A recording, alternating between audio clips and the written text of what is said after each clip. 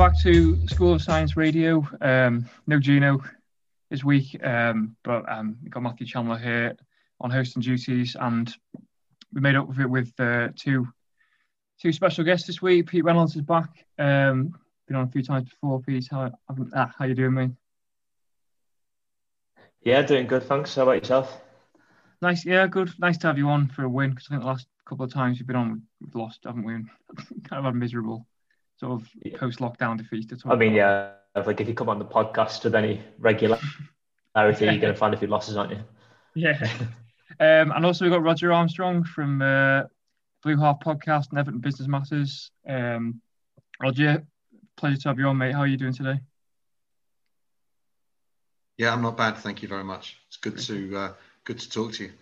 Yeah, we were on the Blue Half the other week talking about Everton in the midst of that pretty miserable run that we had. It's quite nice to I think we want to talk about happier times. Yeah.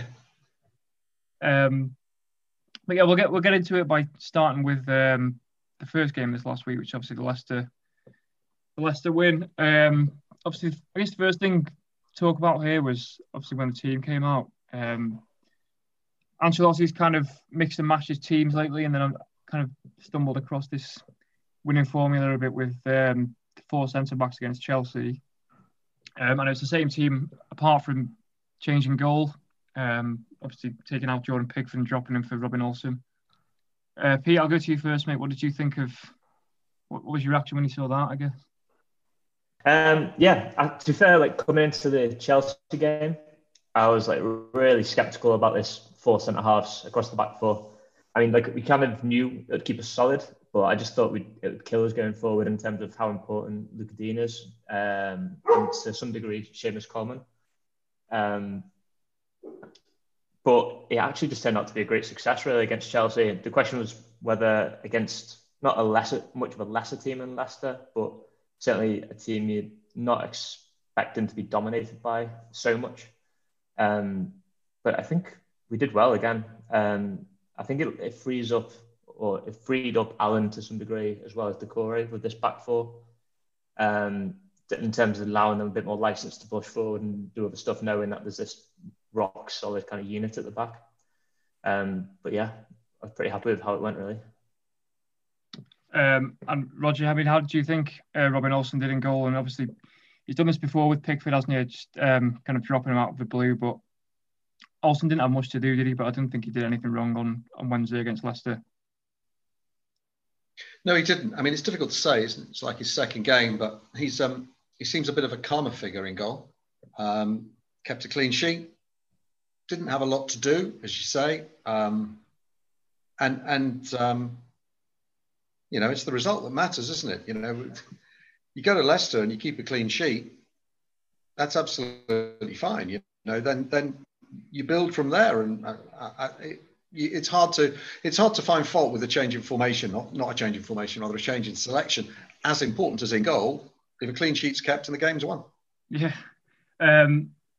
Obviously, Everton kind of kept Leicester out most of the game. I can only think of that one save maybe in the first half from Vardy's header, which Olsen really had to do, wasn't it? And obviously we get the goal through Richarlison midway through the second half, and then Mason Holgate from the corner towards the end of the second half. I thought Pete that Allen, like you said, was fantastic in that first half, but I thought Abdoulaye Doucouré as well really stepped up after he obviously went off injured. How do you think he did, and also how do you think Gomez, how do you think Andre Gomez did as Allen's replacement in that midfield? Obviously gave the penalty away, which was overturned, and then was then dropped not involved on Saturday. But how do you think he sort of deputised for Allen? I think first off, I thought Doucouré was absolutely superb. He kind of just really stepped up in that moment when Allen was gone. Because normally he's the more box-to-box midfielder, and then Allen's sitting, but he took on that extra duty. He still managed to get forward a bit as well, which is positive. But I thought he was excellent. Yeah, just his whole-round game. He looked like a leader in that game, I thought. And then Gomez, it's not really a like-for-like replacement, is it? Like taking off Allen, like your holding player, and then bringing on Gomez, who's don't know, like he keeps things ticking, I guess. He had a pretty horrible game against Leicester, but I thought actually the last few weeks when he's come on, he's looked a lot more confident. He seemed to have like his kind of mojo back a little bit. And then obviously he was injured for this weekend. But I think that it'd be interesting to see whether, if he is fit for tomorrow, whether he'll come in for Davis or not. I think he's needed this kind of little break to just kind of get his, kind of have like a bit of time to kind of focus on his game after that injury and stuff. And I think he'll come back to it, but I'm not sure he's the right partner for Doucouré in there. Yeah, that's an interesting point. I mean, Roger, do you think we saw maybe on against Leicester that Gomez was maybe being asked to do a job that he's not maybe best suited to doing, or do you think it's more of a case that he's still finding his way again after the injury, or should he be over that by now, do you think? Who knows? That injury was a horrible injury.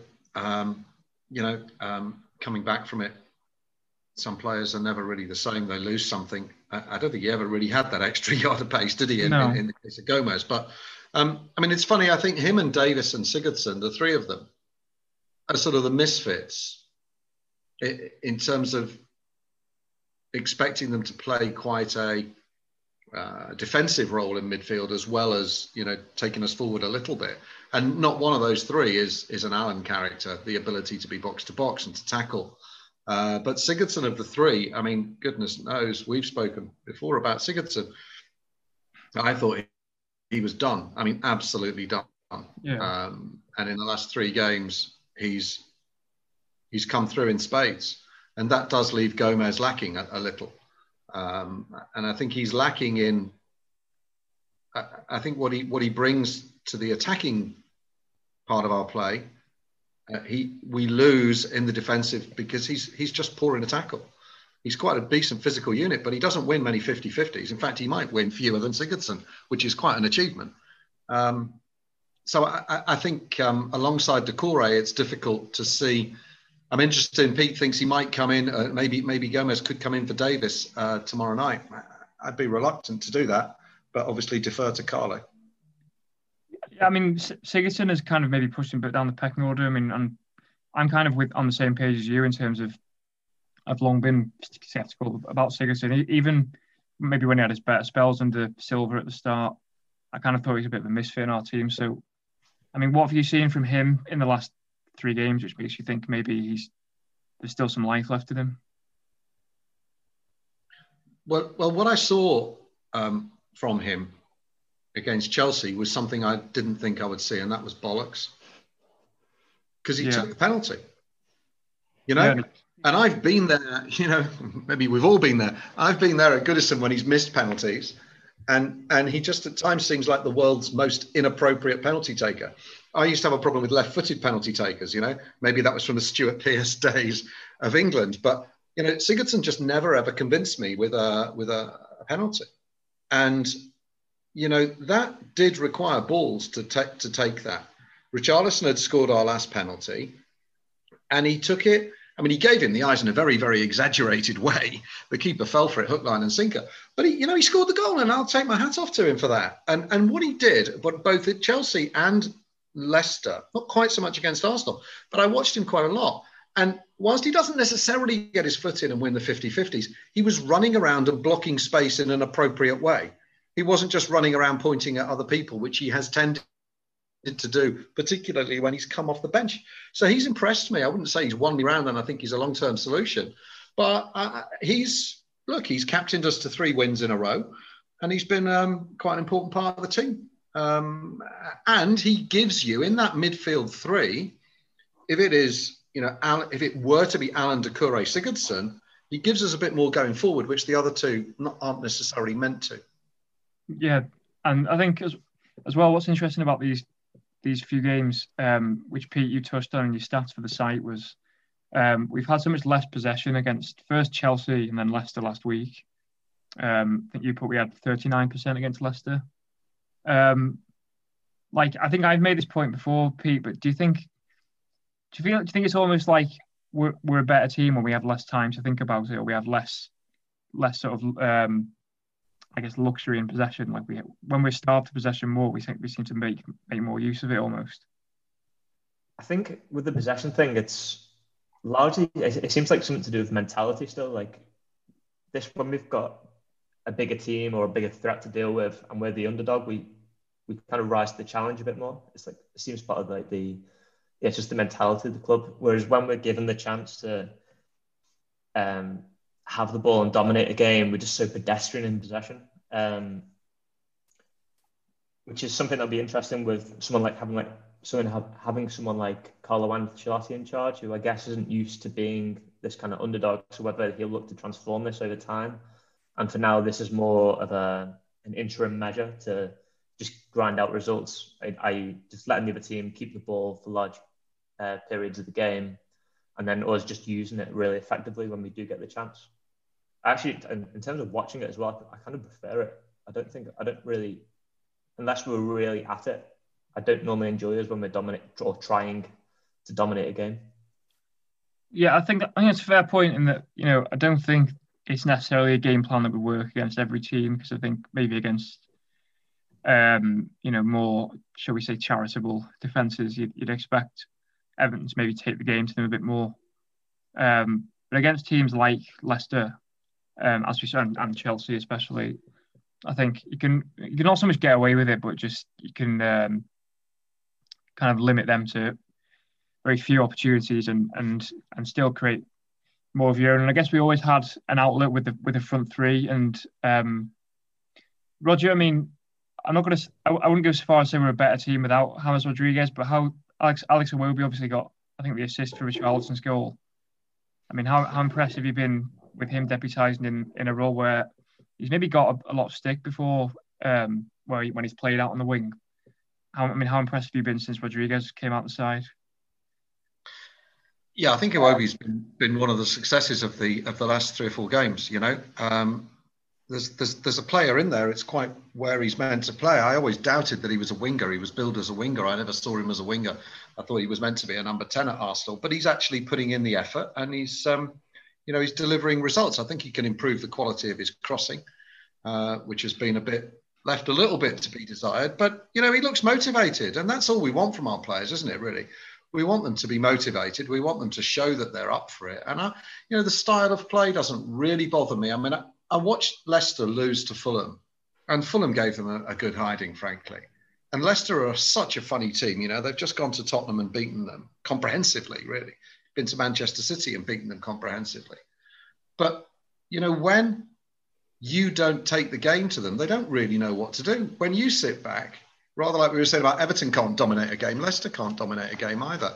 And bar Jamie Vardy, I thought we were quite comfortable in that game. And that is a rarity for any Everton fan, to think that at 1-0 up we're comfortable. But I thought we were. I think it's probably the kind of game that suits Michael Keane and Yerry Mina as well, isn't it? Michael Keane and Yerry Mina as well, isn't it, Pete? I think you see maybe when we play a higher line, maybe Michael Keane especially is kind of left a bit exposed. But I thought the two of them, sitting deeper, really nullified Vardy, didn't they?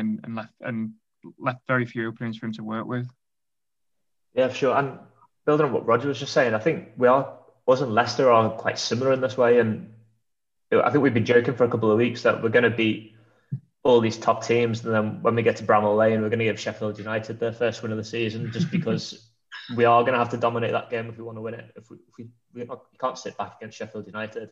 So it'd be interesting if we go to Sheffield United with a similar kind of setup, as in the back four, like the sitting fullbacks, how that will work against a team that's also going to sit back. Yeah, I'm just looking through the rest of your stats from this game, Pete. I mean, one of the interesting ones, I guess, is the fact that we keep winning games when we open the scoring early on in the first 25 minutes. And obviously, you pointed out the consecutive clean sheets.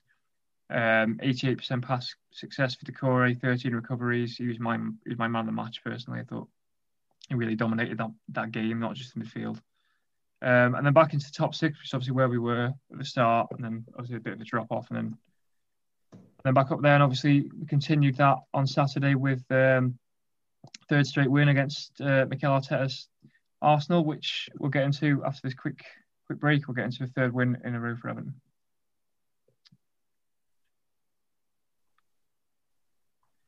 Okay, we're back and excited to discuss yet another Everton win. So seeing off Arsenal on Saturday at Goodison Park to record their third straight Premier League win, their third win in a week.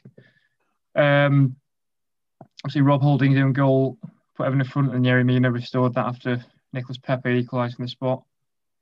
I guess first thing we'll start with, I guess, again, is the team. First of all, were either of you surprised at all that he put Jordan Pickford straight back in for this one? No, I don't think so. I think he trailed it. Did he not say that he'd be back anyway? Oh, did he?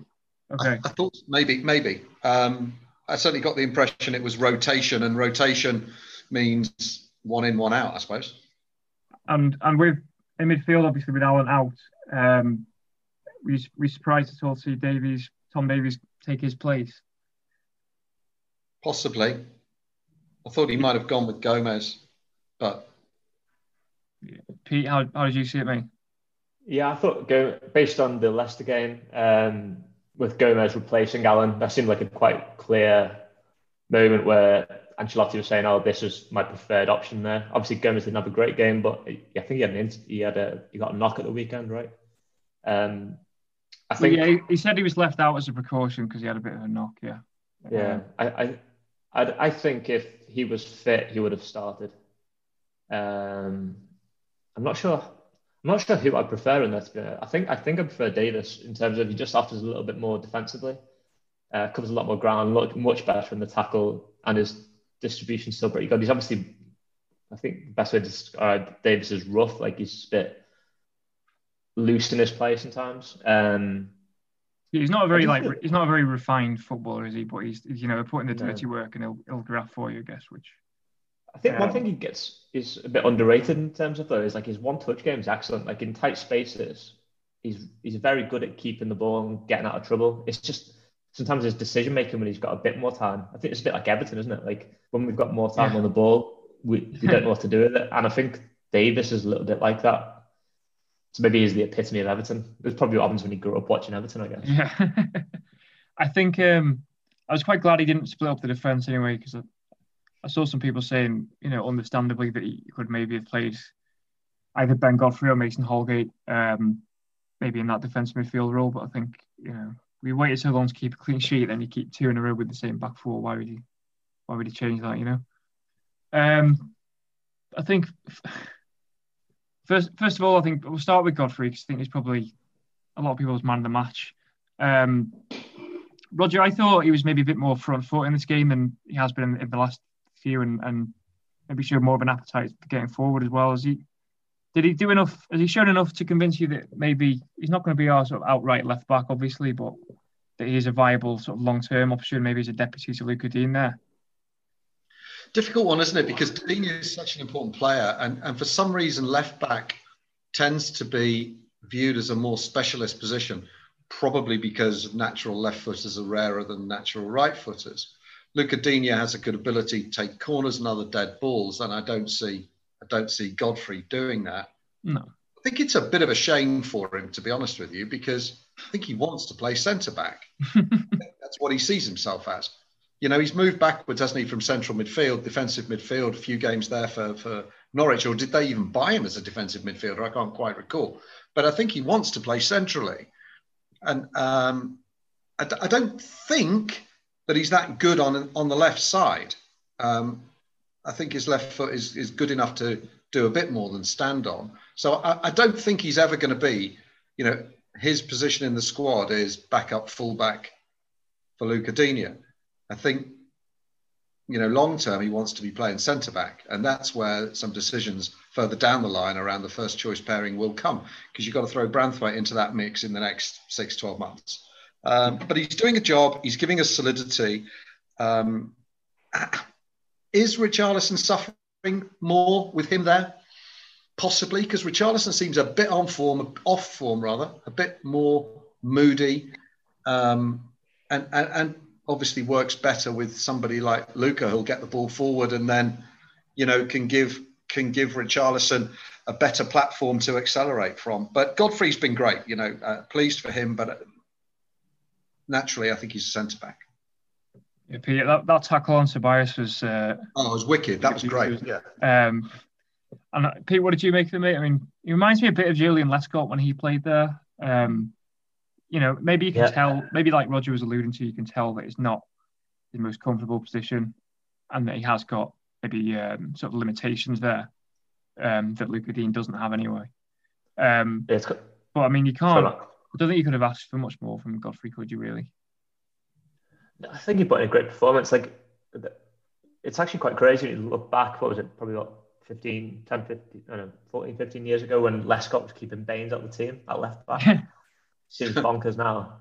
But I think I might be wrong in saying this, but I thought Lescott was a left-footed player, which you're a centre back. You're a centre back, but I think it just helps in terms of the balance and the way you have to tackle people, because if someone comes down the outside, he's going to struggle to get a tackle off in a natural position. So I think there's always a risk when you play the wrong-footed player at fullback. But he's done a brilliant job. He's definitely not a fullback.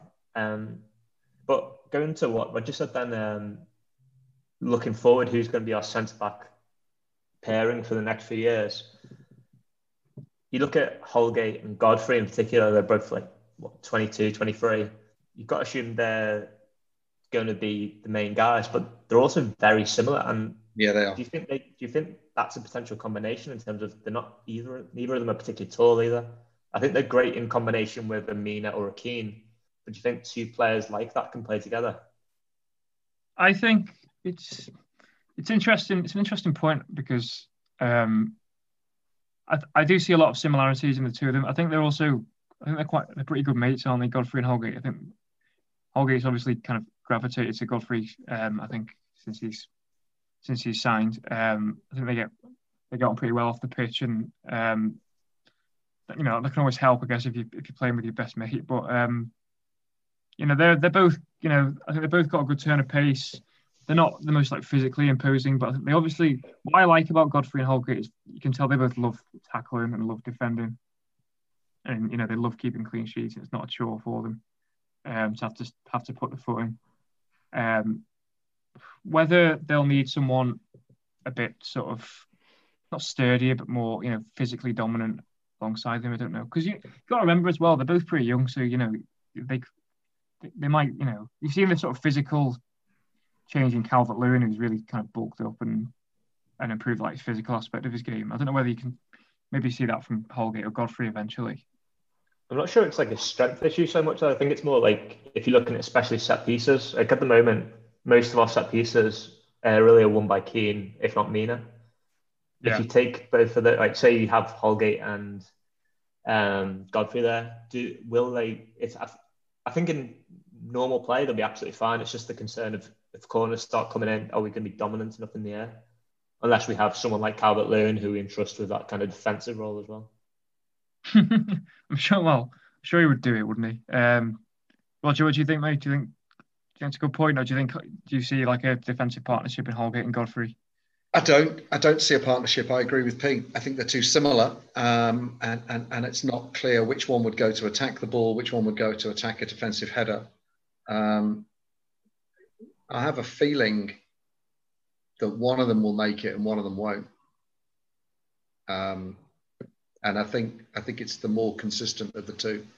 Holgate has had an interesting career with Everton and some loan spells, and he's had patches. Second half of last season, very good games, very good performances. Doesn't quite seem to be on it so far this season, I think. Do you not think? I thought he was less sort of outstanding than Godfrey, but I thought the last few games he's done a solid.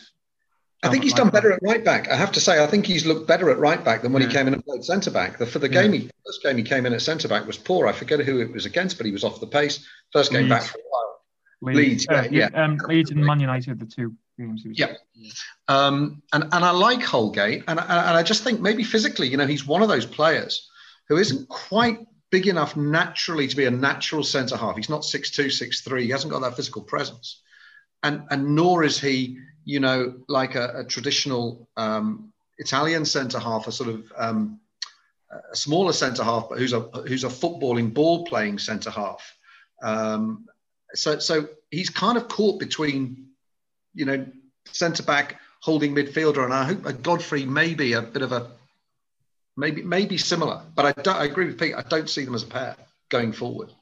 One point I would make about Godfrey though, I think, was we had Gav Buckland on the show last week, Roger. I think you know, and he made I thought it was a great point about Godfrey, which is we spent so many years kind of signing all different kinds of players with different personalities and different sort of qualities or whatever.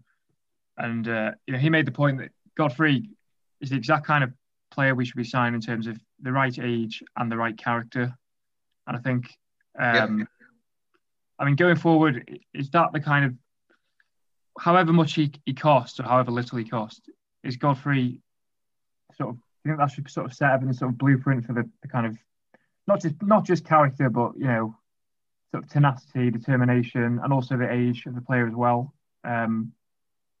Is that the kind of player that you want to see Everton targeting more? That sort of kind of defender, I guess. Look, all over the pitch, I want us to sign players who are on the up and who are keen to improve and actually come to the club thinking they could have a career at the club rather than it necessarily just being a stepping stone, as it likely will be for Richarlison. So I think if Godfrey performs, there's every chance Godfrey could have a career, 10 seasons plus. And that's the kind of player I'd like us to be buying. As opposed to, an Ashley Williams or some of those other people that have come pretending to be centre backs.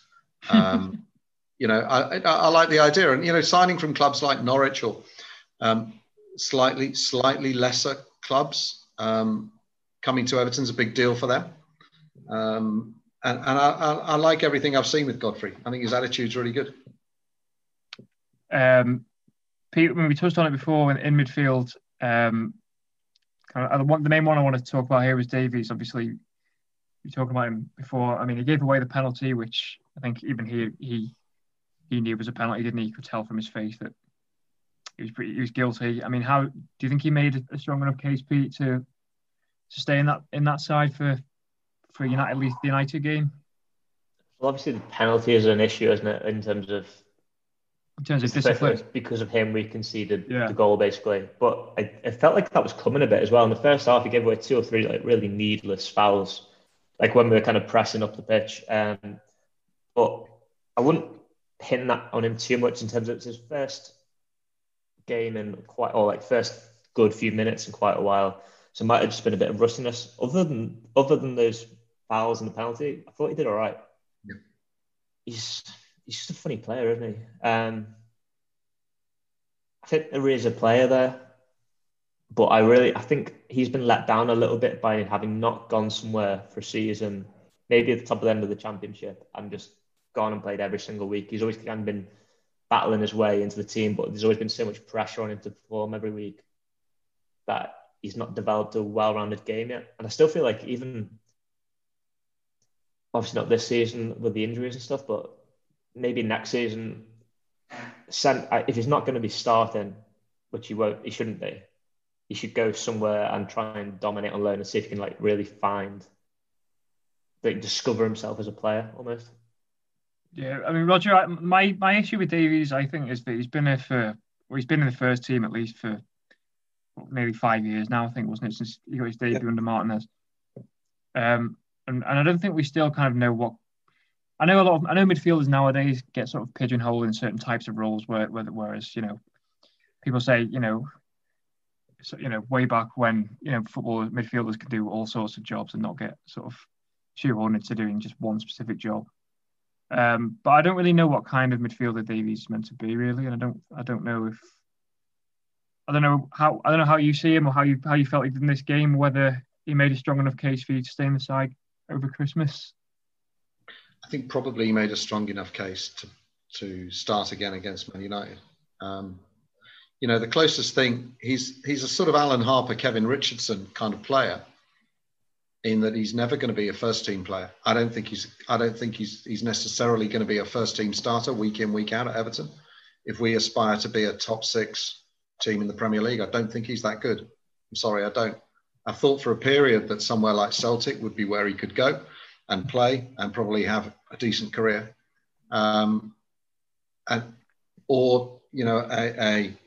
Maybe a West Brom, Bournemouth, somewhere like that, where he could play central midfield and maybe we'd get 10, 15 million for him.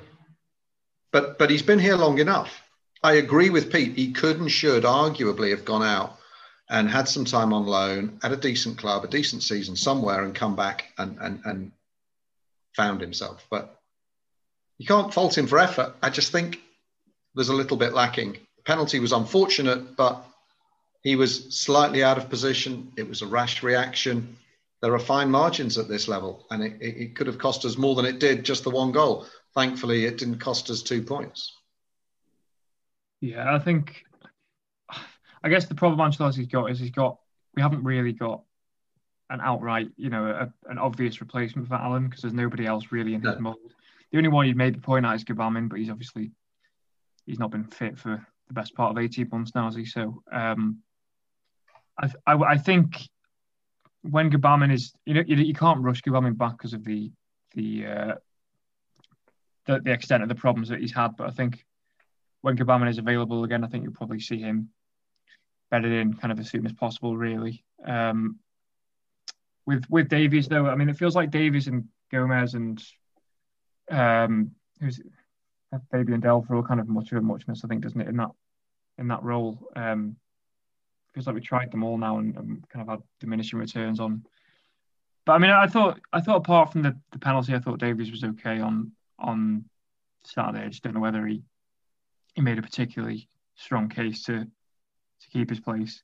I think the only other player I wanted to touch on from this game is Dominic Calvert-Lewin, because he hasn't scored in 3 games now, which is unusual for Calvert-Lewin over the last sort of year or so. I mean, Pete, are you worried that his luck's run out now? No, I don't think it's that at all. No, I think I thought he was brilliant in this game. I should say, yeah, I'm being sarcastic. Okay, for it. Go on. I don't think it's a coincidence that he's stopped scoring since Luca Dean's been out. I actually looked at the stats earlier today. Dean's provided 4 assists for Calvert-Lewin this season, and I think just that extra width. I think he does best when the balls come into the 6-yard box. So to get the ball into the 6-yard box, really, you need to be pushing right up the pitch with your wide players and then playing balls in from pretty much the byline. And I think the fact that we've had 4 centre backs or 2 sitting fullbacks has been part of the reason why the kind of goals have dried up a bit for him. Also, the fact that Rodriguez has been out, who's pretty key in maybe not always in providing the assist, but assisting the assist, which also gets you in these kind of wide positions on the byline where the ball then comes in, and that's where Calvert-Lewin finds his position, really. Because the trouble is, Calvert-Lewin's such a bizarre player in the way he's improved. If he ever has a shot from outside the box or even past the penalty spot, I never fancy him to score. But he's just great at getting in these positions now, which is carved out a real niche for himself. And I wonder if this is going to start a bit of a trend almost among the Premier League in terms of really focusing on this old school kind of centre forward position again. I think you've got how many other players like him in the Premier League? Maybe I can't think of any really. Well, no, I think he's one of the best aerial threats anyway, isn't he? And he's the best striker in terms of hold-up play, I think, in the league now. Listen, having said that, he nearly scored the goal of the season with that left-footed shot that led to the corner. I was going to say, yeah. Going top bins. Yeah, I was going to say, Pete, did you see a save? The save he pulled out of Leno in that first half. Yeah, so I guess every now and then there might be one, but if you actually look at his record, since he's played for Everton, he's scored once outside the box. I'm not sure if you remember, it was against Cardiff about 3-4 years ago, and it was a 1-on-1, a really weird counter-attack. Yeah. I think he's fantastic. Yeah, he's just, as you said, hold-up play in the air is brilliant. But there's still other aspects to his game, which is why I wonder if we should still be looking for another centre forward that can, if we're not creating many chances, basically for Calvert-Lewin, if we're not creating chances, he's not going to score. He's not going to go and create his own chance. So I'm wondering if we should be looking for a backup striker that can play, maybe is more of a dribbling player and has a better. He can just strike from outside the box. Just when you're really not when you're having your off day, I don't think Calvert-Lewin's going to really do much for us.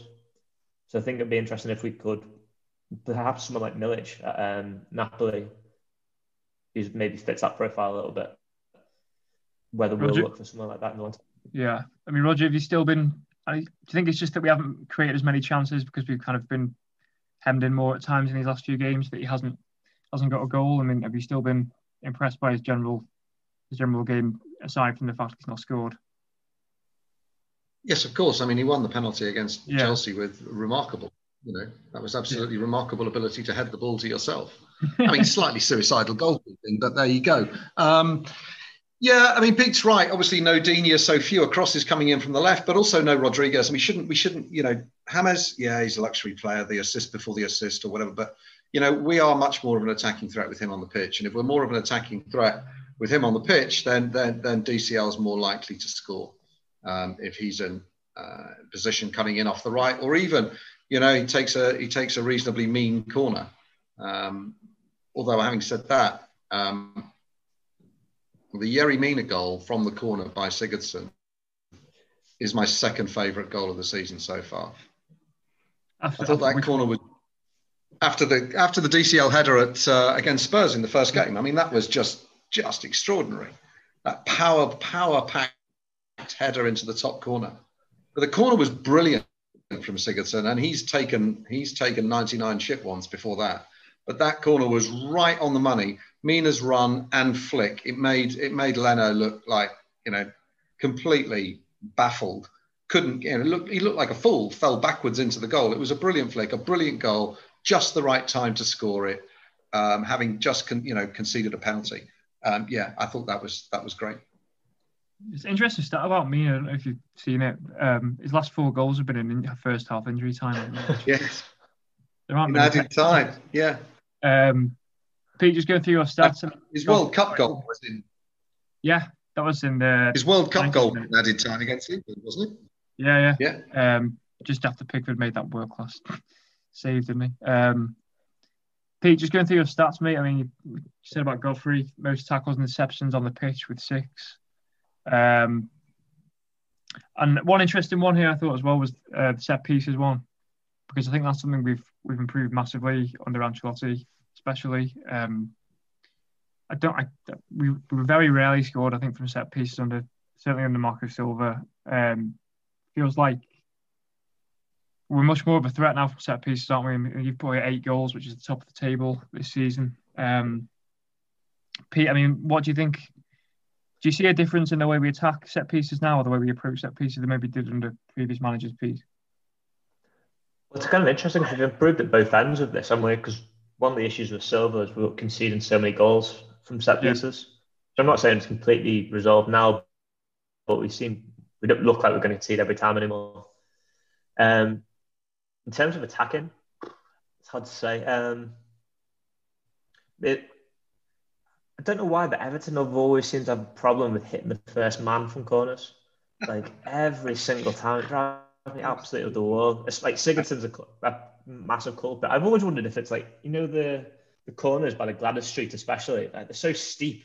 And if you ever go down to pitch level, it's a very weird setup, but other teams seem to have the same problem. So I think that's a pretty lame excuse for us.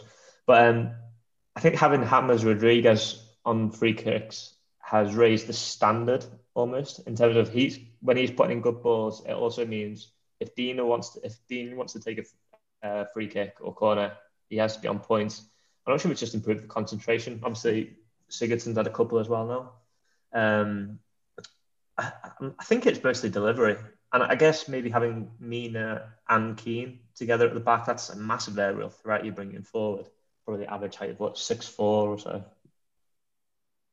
Yeah, absolutely. And I think this was something we saw as well at the end of last season. I think with Ancelotti, didn't we? Because Mina's 2 goals at Watford were both from corners, weren't they? And was it the Arsenal game last year when I think Calvert-Lewin bundled one in after the first minute was from a free kick, I think, and Richarlison's as well. So it's kind of been a constant of Ancelotti's tenure, I think, and I guess it gives you so much more confidence rather than say previously where you think if we get a corner, it's basically just a goal kick for the opposition or conceding possession. But yeah, no, like I mean, compared to where we were last Christmas, to be in the top four is a nice feeling, isn't it? I think. What did you guys make of Arsenal as well? I mean, obviously they're in a bit of a state at the moment. Can you see Arteta turn it around there? I thought Arsenal were absolutely terrible. I mean, Yeah. I thought it was the worst. I thought we played well. I thought it was the worst we played out of the 3 games though, and I felt more nervous in that last minute than I did against certainly Chelsea or Leicester. I think. Yeah, I think Arteta's had plenty of favourable media treatment. He's got the Pep sort of circle of virtue around him still. I think he got lucky to win the FA Cup. He speaks good English. He's media friendly, and he's not been held to account at all. I don't know who signed Willian. What a ridiculous signing. That absolutely absurd signing. 32 years old for 300 grand a week or whatever. Just completely ridiculous. Who gave David Luiz an extension when he is not a centre-back? He's barely a footballer. And it's absurd. Absolutely absurd decisions. And I've never seen a team at Goodison look so disinterested. I watched the goal again from the Yerry Mina goal. Yeah. And they didn't care. They didn't care. I think, was it Shearer or someone on Match of the Day was picking up on Pepe not tracking back, and he literally didn't move and let who crossed the ball for Iwobi crossed it, didn't he, for the own goal? Yeah. Yeah, and he just ran past him. They looked to me to be totally disinterested at all levels. And I think he'll struggle. They've got City, haven't they, in the League Cup, and he's almost damned if he wins that, because people will say all he does is win cup ties. And then they've got Chelsea on Boxing Day. I've had some great. I was talking to Ped earlier on the Blue Half this week, and we were laughing about Arsenal Fan TV, and goodness gracious me. I think they're a mess. I think they're a mess of a football club. They've got 3 players between them earning £1 million a week. Yeah. I mean, it's crazy. And I think that's Ozil, Aubameyang, and Willian. I mean, for goodness sake. I mean, I was watching it. I have no idea what they're on. No, I was watching it with one of my cousins, and on Saturday, and he pointed out that, like, if you look in Arsenal's team as well, they don't have any sort of no senior sort of leaders in that team who've been at Arsenal for a while, and sort of maybe we overplay this sometimes, but like they get Arsenal as a club maybe, and sort of are very sort of wedded to Arsenal, I think. Whereas I think we're starting to see that more with Everton now. I think with people like Calvert-Lewin and Richarlison up front, and I think maybe Michael Keane to a lesser extent, and Mead and people like that.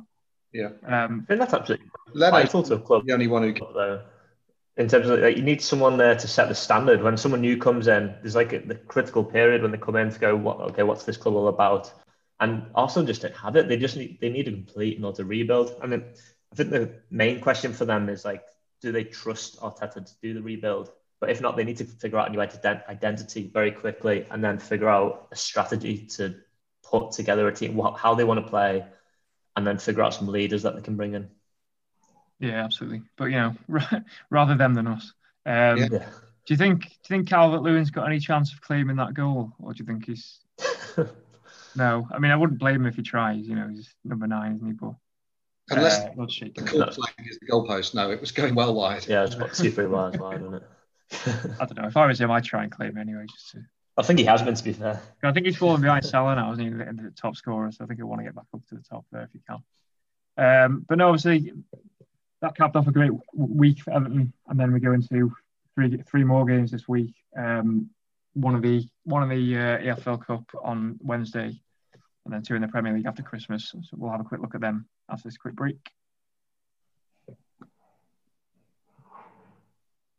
Okay, we're back. Just going to finish off with some quick previews for this week's games. Manchester United at home in the League Cup on Wednesday night. Sheffield United away on Boxing Day, and then Manchester City at home in the Premier League on Monday the 28th. Guys, I think I know what Roger's answer is going to be to this one, having talked to him on the Blue Half about this. But if you could win one of these 3 games, which one would you pick?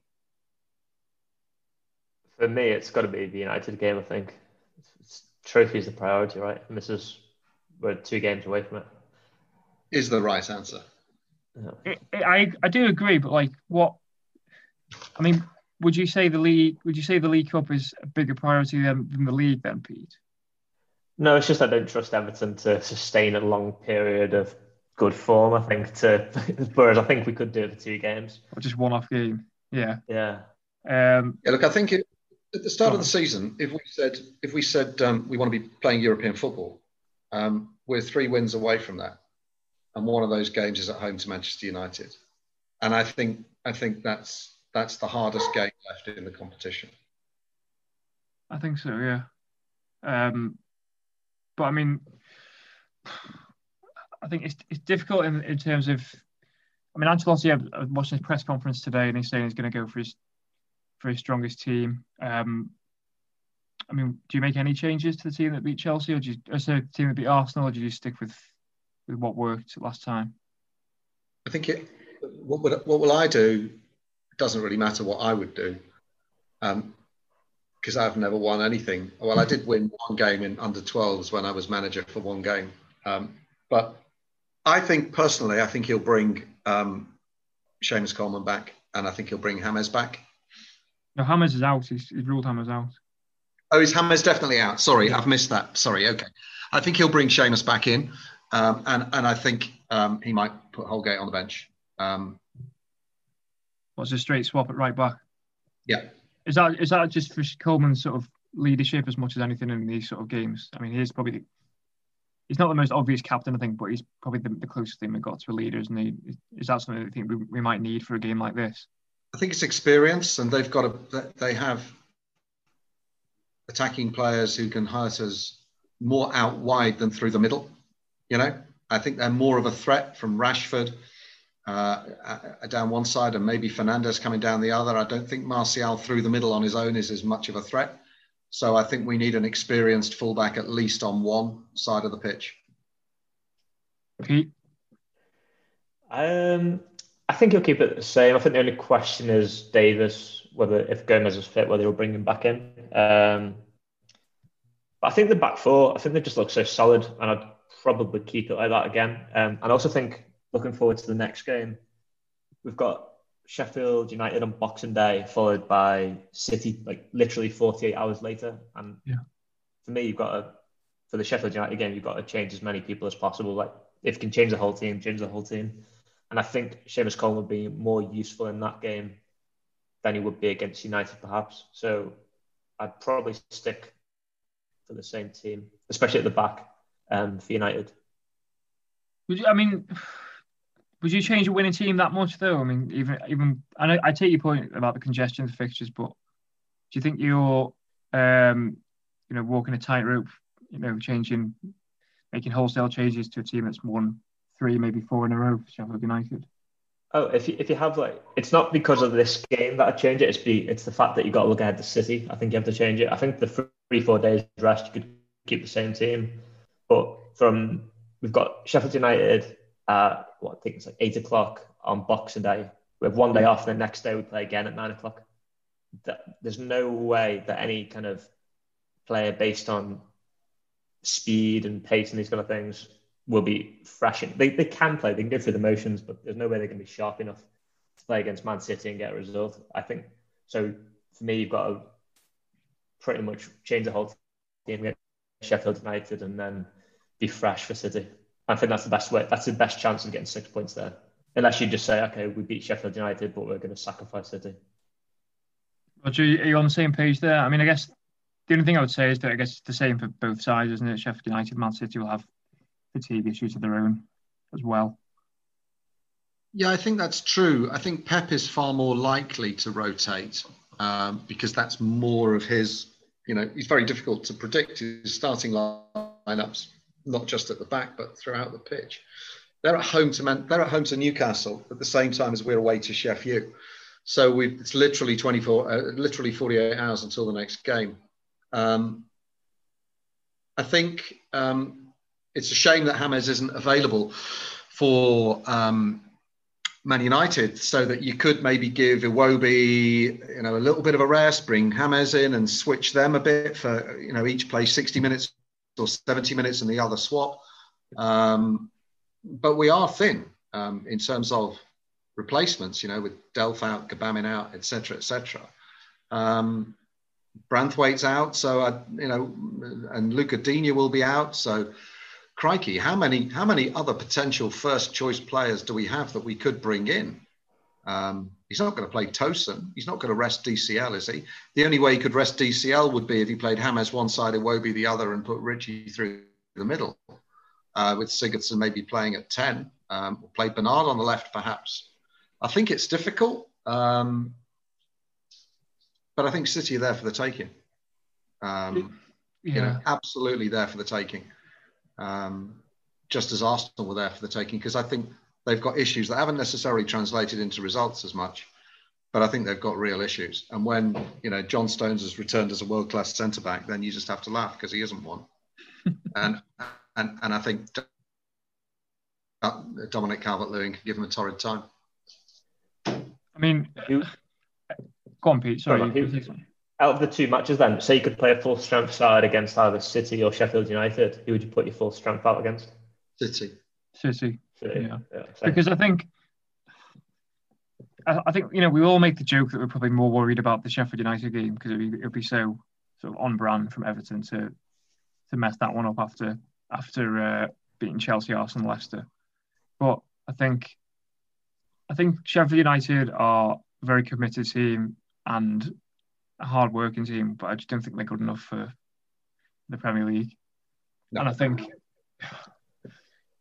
obviously they haven't won, and I'm sure they want to get that monkey off their back. But I think we're more likely to get by having rested players against Sheffield United than we will be against City.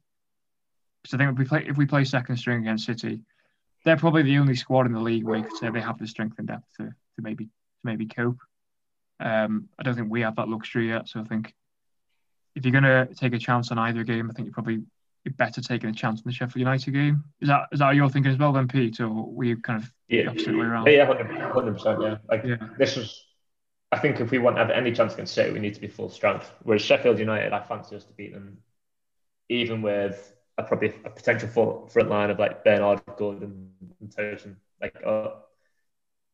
and then Coleman at fullback and possibly Nkunku on the other side. After that, we're going to probably, in terms of centre halves, we'll have to play two of the same again, and then probably in centre mid, we're not going to have a ton of options unless we can bring someone like Gomez in or Davis, whoever hasn't played.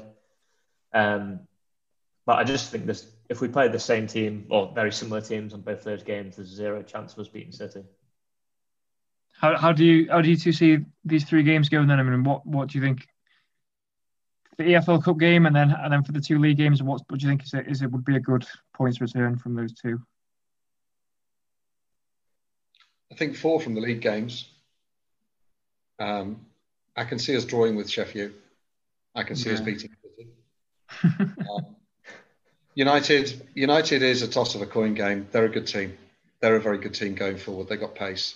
They're dodgy at the back, and in midfield, they've got maybe a bit more about them, a bit more steel there in central midfield. I think Fred's playing quite well. McTominay's obviously on form.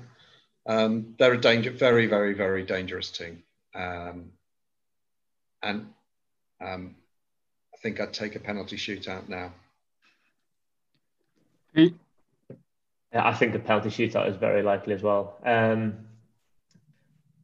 can't disagree on the United games, like coin toss kind of game.